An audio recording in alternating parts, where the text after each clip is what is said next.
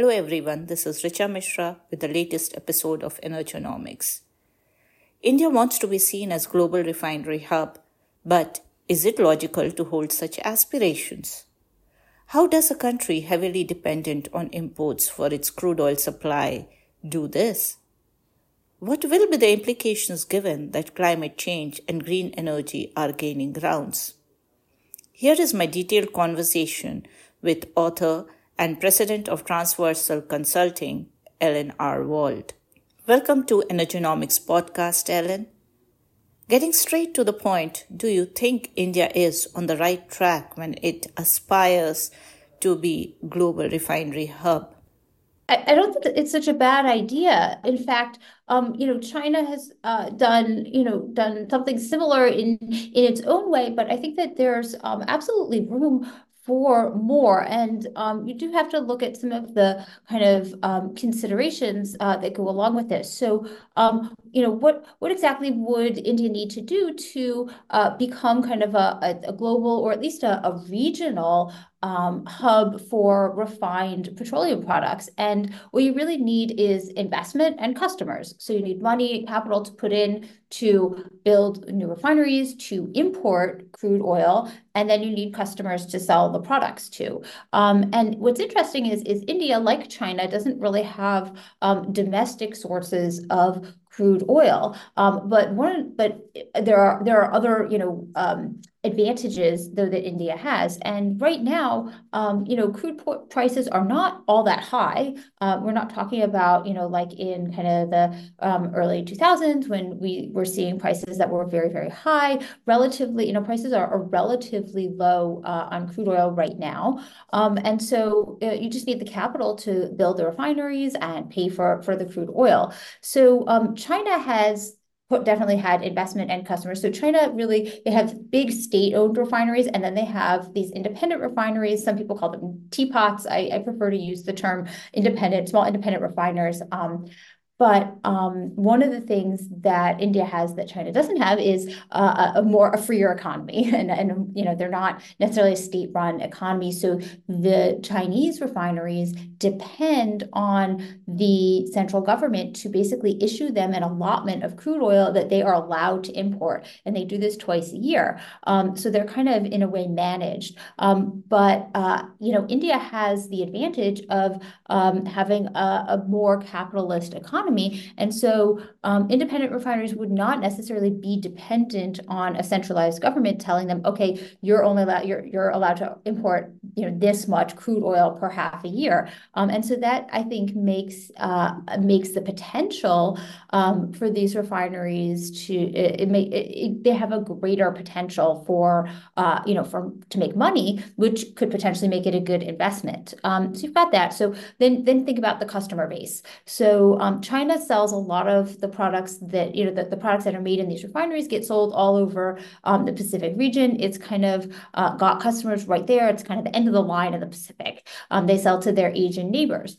Okay, so who might India's customers be for this? Well, you've got Pakistan, you've got Bangladesh, and I know that diplomatic relations haven't always been so great between India and those countries. But one of the things that, at least that I believe and I've found to be the case, is that energy relations often kind of go beyond the lines of diplomatic engagement. So a good example of this is that for many years, the northern Iraqi government, the Kurdistan regional government, would sell oil. They would ship it out of northern Iraq to a port in Turkey, and then it would be sent to Israel. Turkey and Israel were not exactly getting along at the time, but Turkey was thrilled to have this port be kind of the central hub for northern Iraq's oil and to send it to Israel. Because when it comes to energy and making money, that seems to really be the primary motivator here, as opposed to any kind of like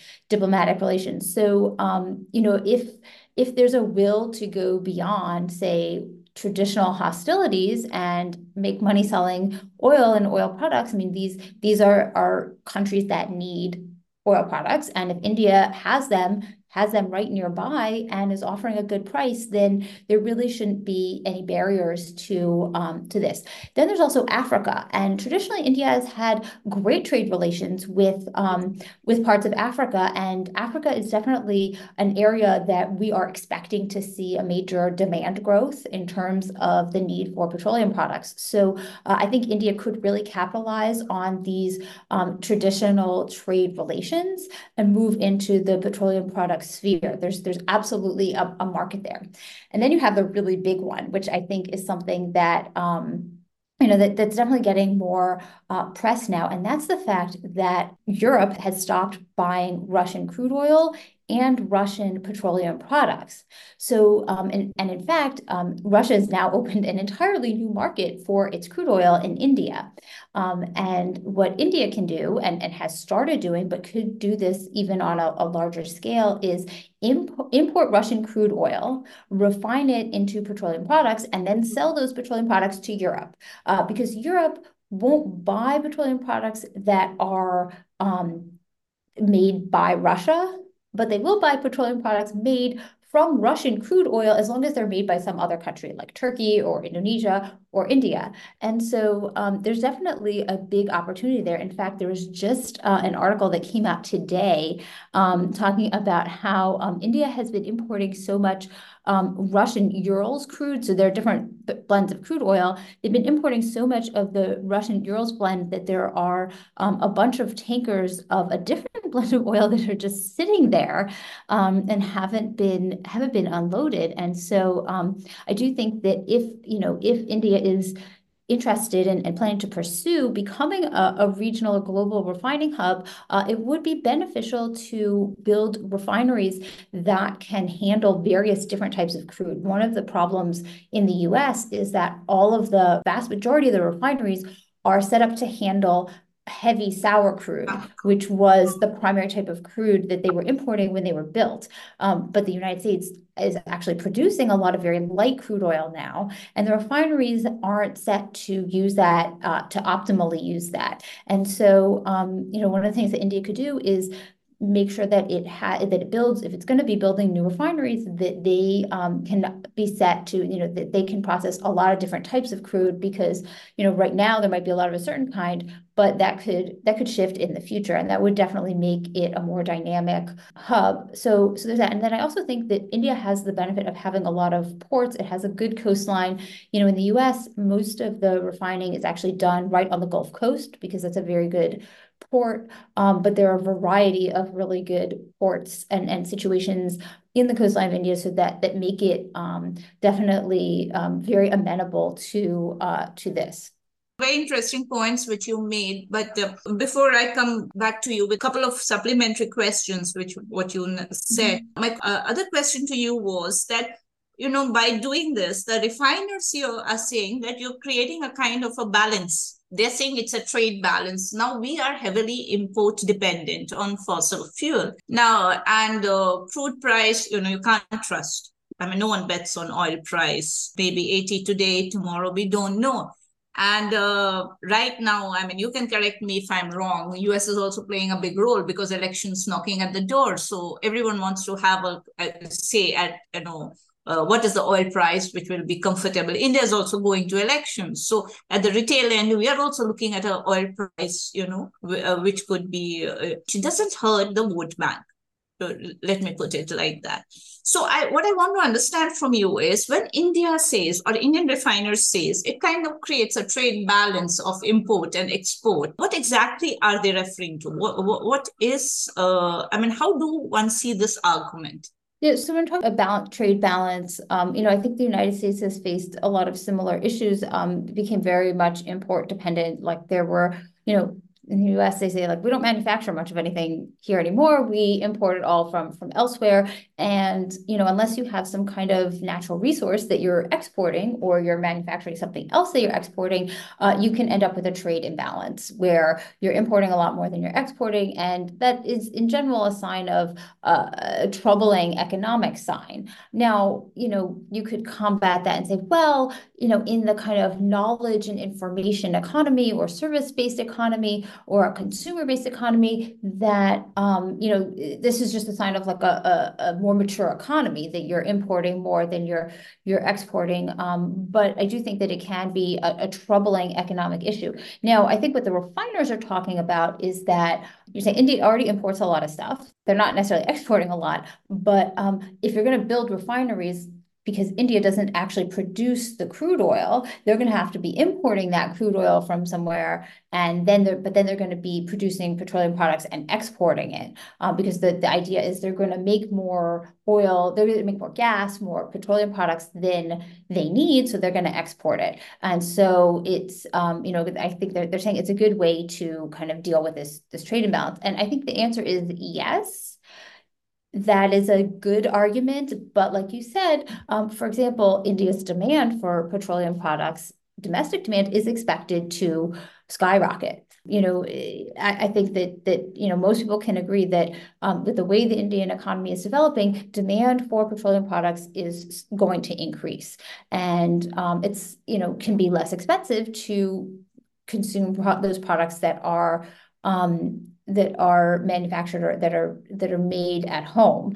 So you do have to you kind of run the risk that they're going to build these refineries, they're going to start this, and they're going to need to sell them domestically, and then they're not going to be making as much money as they would if they were selling them abroad. So you have to take that into account and make sure that, say, because the margins on refining are not always so great. Like you also mentioned, a lot depends on the price of oil. So these, and you can see it. You look at the margins with these independent Chinese refineries. When oil prices went up, their margins collapsed. And so you have to take that into account, that, yeah, you could come up with this idea and you could put all the investment in, the capital in, when prices are low, but then if prices jump for any reason, and like you said, it's really impossible to predict the price of oil. A lot of people thought that it was going to be a lot higher in 2023 than it ended up being. Likewise, in 2022, nobody expected that Russia was going to invade Ukraine, and suddenly prices were going to skyrocket for some time. So there's always the unexpected, and it really is impossible to accurately forecast where the price of oil is going. So, you could end up building all this stuff, and then suddenly the margins are gone because prices are higher. Chances are prices will go back down, because one thing that we do seem to know about the oil market is that it operates in cycles.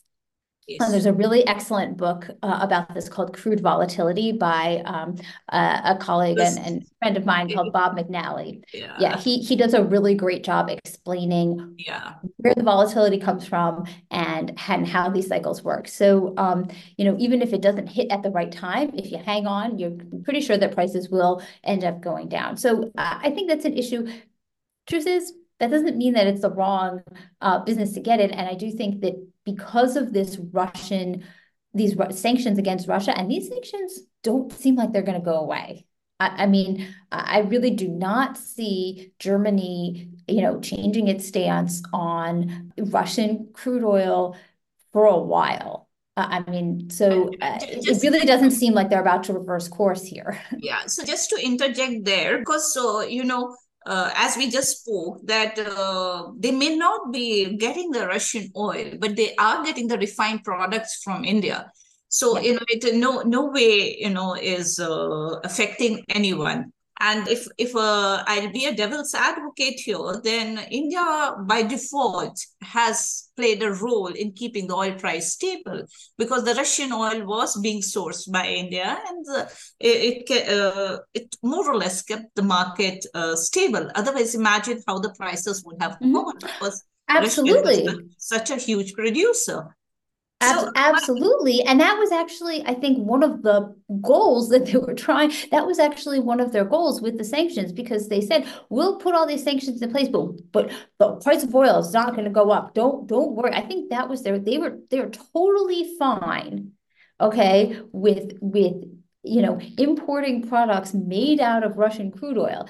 For some reason, as long as their money doesn't directly go to Putin, yes, they're okay with it, even though, bizarrely enough, the goal seems to be oh, we want to hurt Putin's source of money so he can't fight this war. And yet they're perfectly happy with Putin, making money selling the oil to India. So it's all a little bit complicated, honestly, but that was definitely a goal. So everyone's very happy for India to basically for India to take this oil, to buy this oil and refine it and then sell the products to Yeah, Europe. so that the Russian oil is in the orbit, but not out of orbit. It's very much part of the solar system and exists very much there.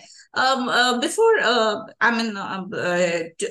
I ask, I had another specific questions. In this time, when we're talking about energy transition, and most of the refineries in the West or the countries in the West are not going are big oil companies. Let me put it like that also. Large players are not investing in greenfield refineries because of the climate commitments that everyone is having. Do you think it's a right time or posture for India to do it? Because there is a challenge.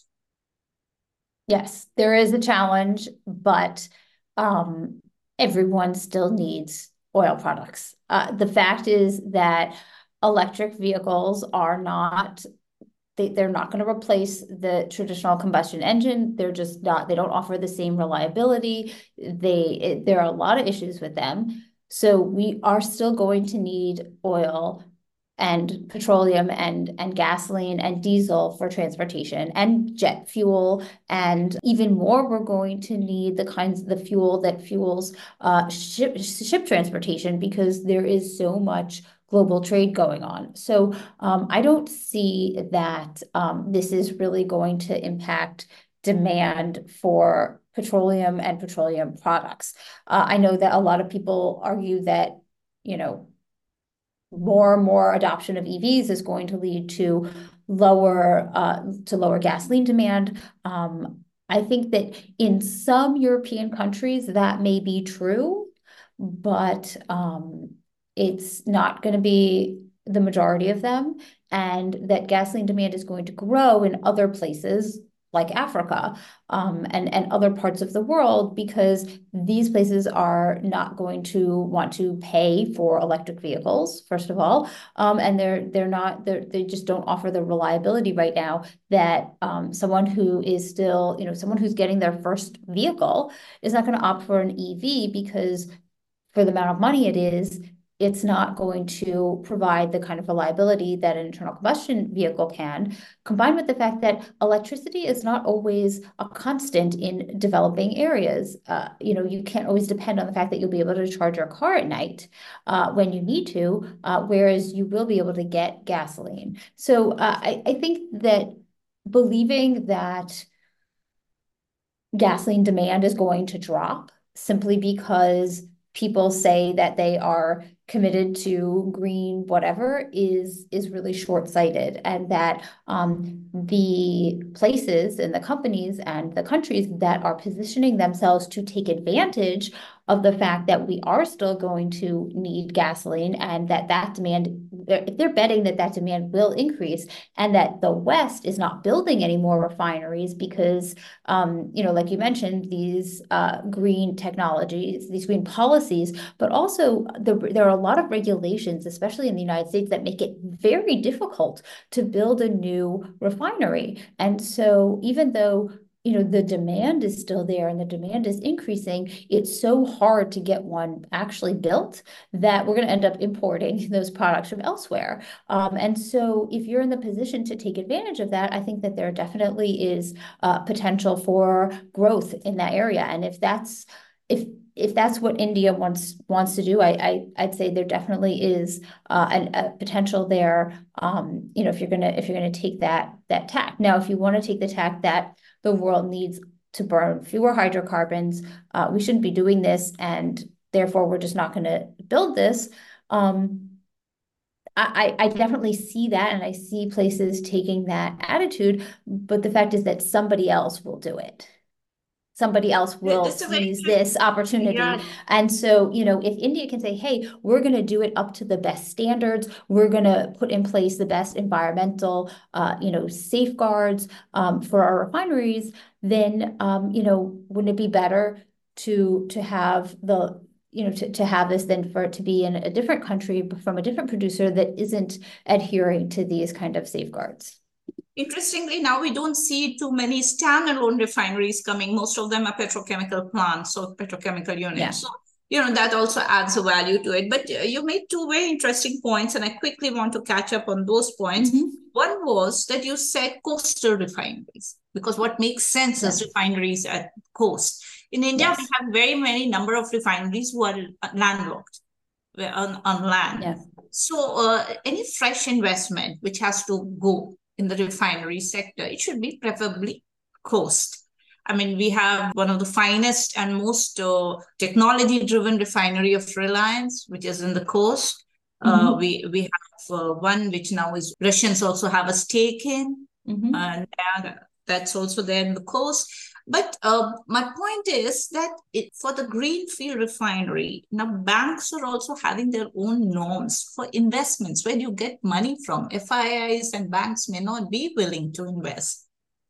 That's a huge problem, honestly. I think that's a huge problem. And if these banks aren't willing to invest, there will be others. They just might be Chinese banks or less safer Russian banks, for example, will invest, or it will be a Saudi, it will be Aramco that will finance it, and they're going to have a stake in that refinery, and they're going to send Saudi crude to India for this. And so, honestly, I think that it's this kind of decision by these large global financial institutions to not finance these kinds of projects is very short-sighted, because what it does is it basically delineates the world into different kind of financial spheres. You have the banks and the financial institutions that will go in on these projects, and then you have the ones that won't. And the ones that will be, they won't adhere to the best standards. They may be doing crooked things in other countries. I mean, look at Venezuela's got refineries that are half owned by Rosneft now. It's almost like a separate kind of financial sphere that they've got going on. And I do think that India is at a juncture here where it wants to do business with everyone. It would love to get these, loans and financing from big, Western financial institutions. But if it can't, it has the ability to go to these other institutions. And I think that the issue here is really more with the Western financial institutions, because not only are they missing out on these opportunities, but they're missing out on the connections that come from being involved in these kinds of projects, and the financial standards that they can bring to this. And so I would honestly say that this is a problem of the banks, because these are projects that will get financed, but if they're not financed by the Western ones, they're going to get financed by others. And India, in my mind at least, India would be smart to go to these big ones first, because it's better.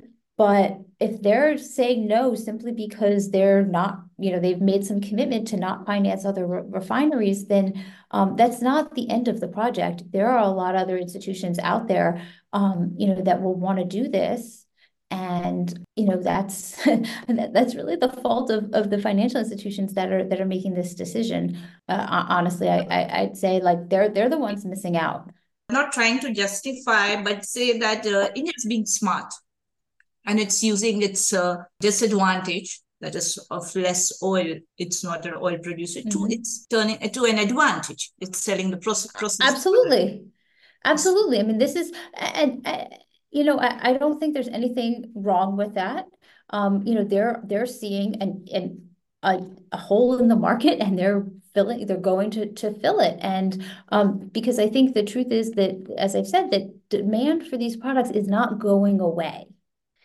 If anything, it's going to grow. It may not be growing the same way that it's grown in the past. It may not be growth from the same sources as in the past, but it's going to grow. And so, if India wants to take advantage of this, then the opportunity is there. And I think a lot of these financial institutions don't realize that just because they're saying no, that's not going to stop the project. And it's just, they're not really doing anything good for the climate by not engaging with these things. By engaging with them, they might be able to help them get done in more environmentally friendly ways. But so I just think like there's definitely the capital for this. It's just a matter of where it's going to come from. So one last question before I let you go, because Mhm. as they say, the greed of an oil reporter is never over. Well, once an oil reporter, you are always like. While we were chatting, there also came a conversation on geopolitics and diplomacy. We were Yes. talking about, and this is one sector where diplomacy plays a very important role. The commerce and diplomacy goes hand in hand as to how you're working towards it. I mean, like for example, we just spoke about Saudi, and Saudi Arabia may like to sell oil to us, but Saudi always charges an Asian premium to us. We're Mm-hmm. still fighting over it. US is one of the top five crude oil suppliers to us today. I mean, US has tapped our market for flooding it Mm-hmm. with oil. Russia doesn't want to let go of us because of a sheer size, the demand, and the market which Mm-hmm. we offer them. Do you think there should be I mean the kind when we talk about balancing act, how do you create a balance between diplomacy and commerce?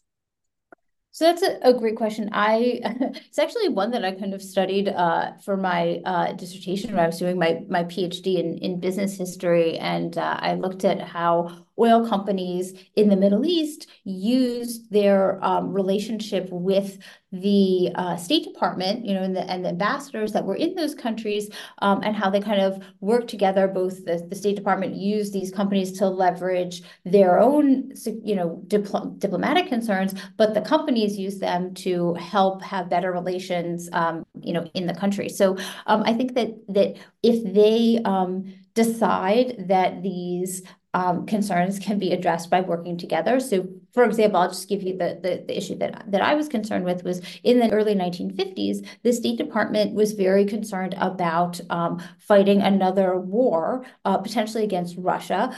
They were also getting started in the Korean War, and they needed to be able to have fuel for the Air Force and the troops that were in Asia, and also potentially what if there was a breakout of another war with Russia somewhere else. And so they thought it was very, very important to have access to oil in Saudi Arabia because they could easily get it to Asia much easier than if they were taking it from the United States. And there was an American company, Aramco was an American company, and they wanted to produce Saudi oil, but they were having a lot of trouble dealing with the Saudi monarchy because it was a very different culture. They had a lot of trouble dealing with them and negotiating with them. And so they relied on the ambassador and their office to do a lot of that interface and smooth things out when they got angry, because together they could both achieve their aims, and everyone could do better. So I think that when it comes to diplomacy, that and when it comes to these relations, that government diplomats can play an important role in facilitating business relationships in other, between, say, India and other countries, because if they think that, and also these business relationships can lead to better diplomatic relationships down the road, because even if the two countries don't agree or they have a lot of historic animosity, if they are doing business with each other and they have the same business goals, that can, in a way, kind of smooth over some of maybe the other antipathies and lead them to be able to unite to further this shared business goal. So I think that there's absolutely a role, and it absolutely can be done. Sometimes things go really badly, like in Iran in the 1950s. The British government was not helpful in helping the oil company maintain its relations in Iran, and they really screwed things up and basically blew the whole thing to smithereens there. So it can go badly, but it can also go really well. And so I do think there is a very important role for government and for diplomats to play. And I do think there's a very important role for businesses to play in also furthering, the national security goals of the state. Thank you so much, Alan. Thank you so much for sparing this time with us. It's been a pleasure.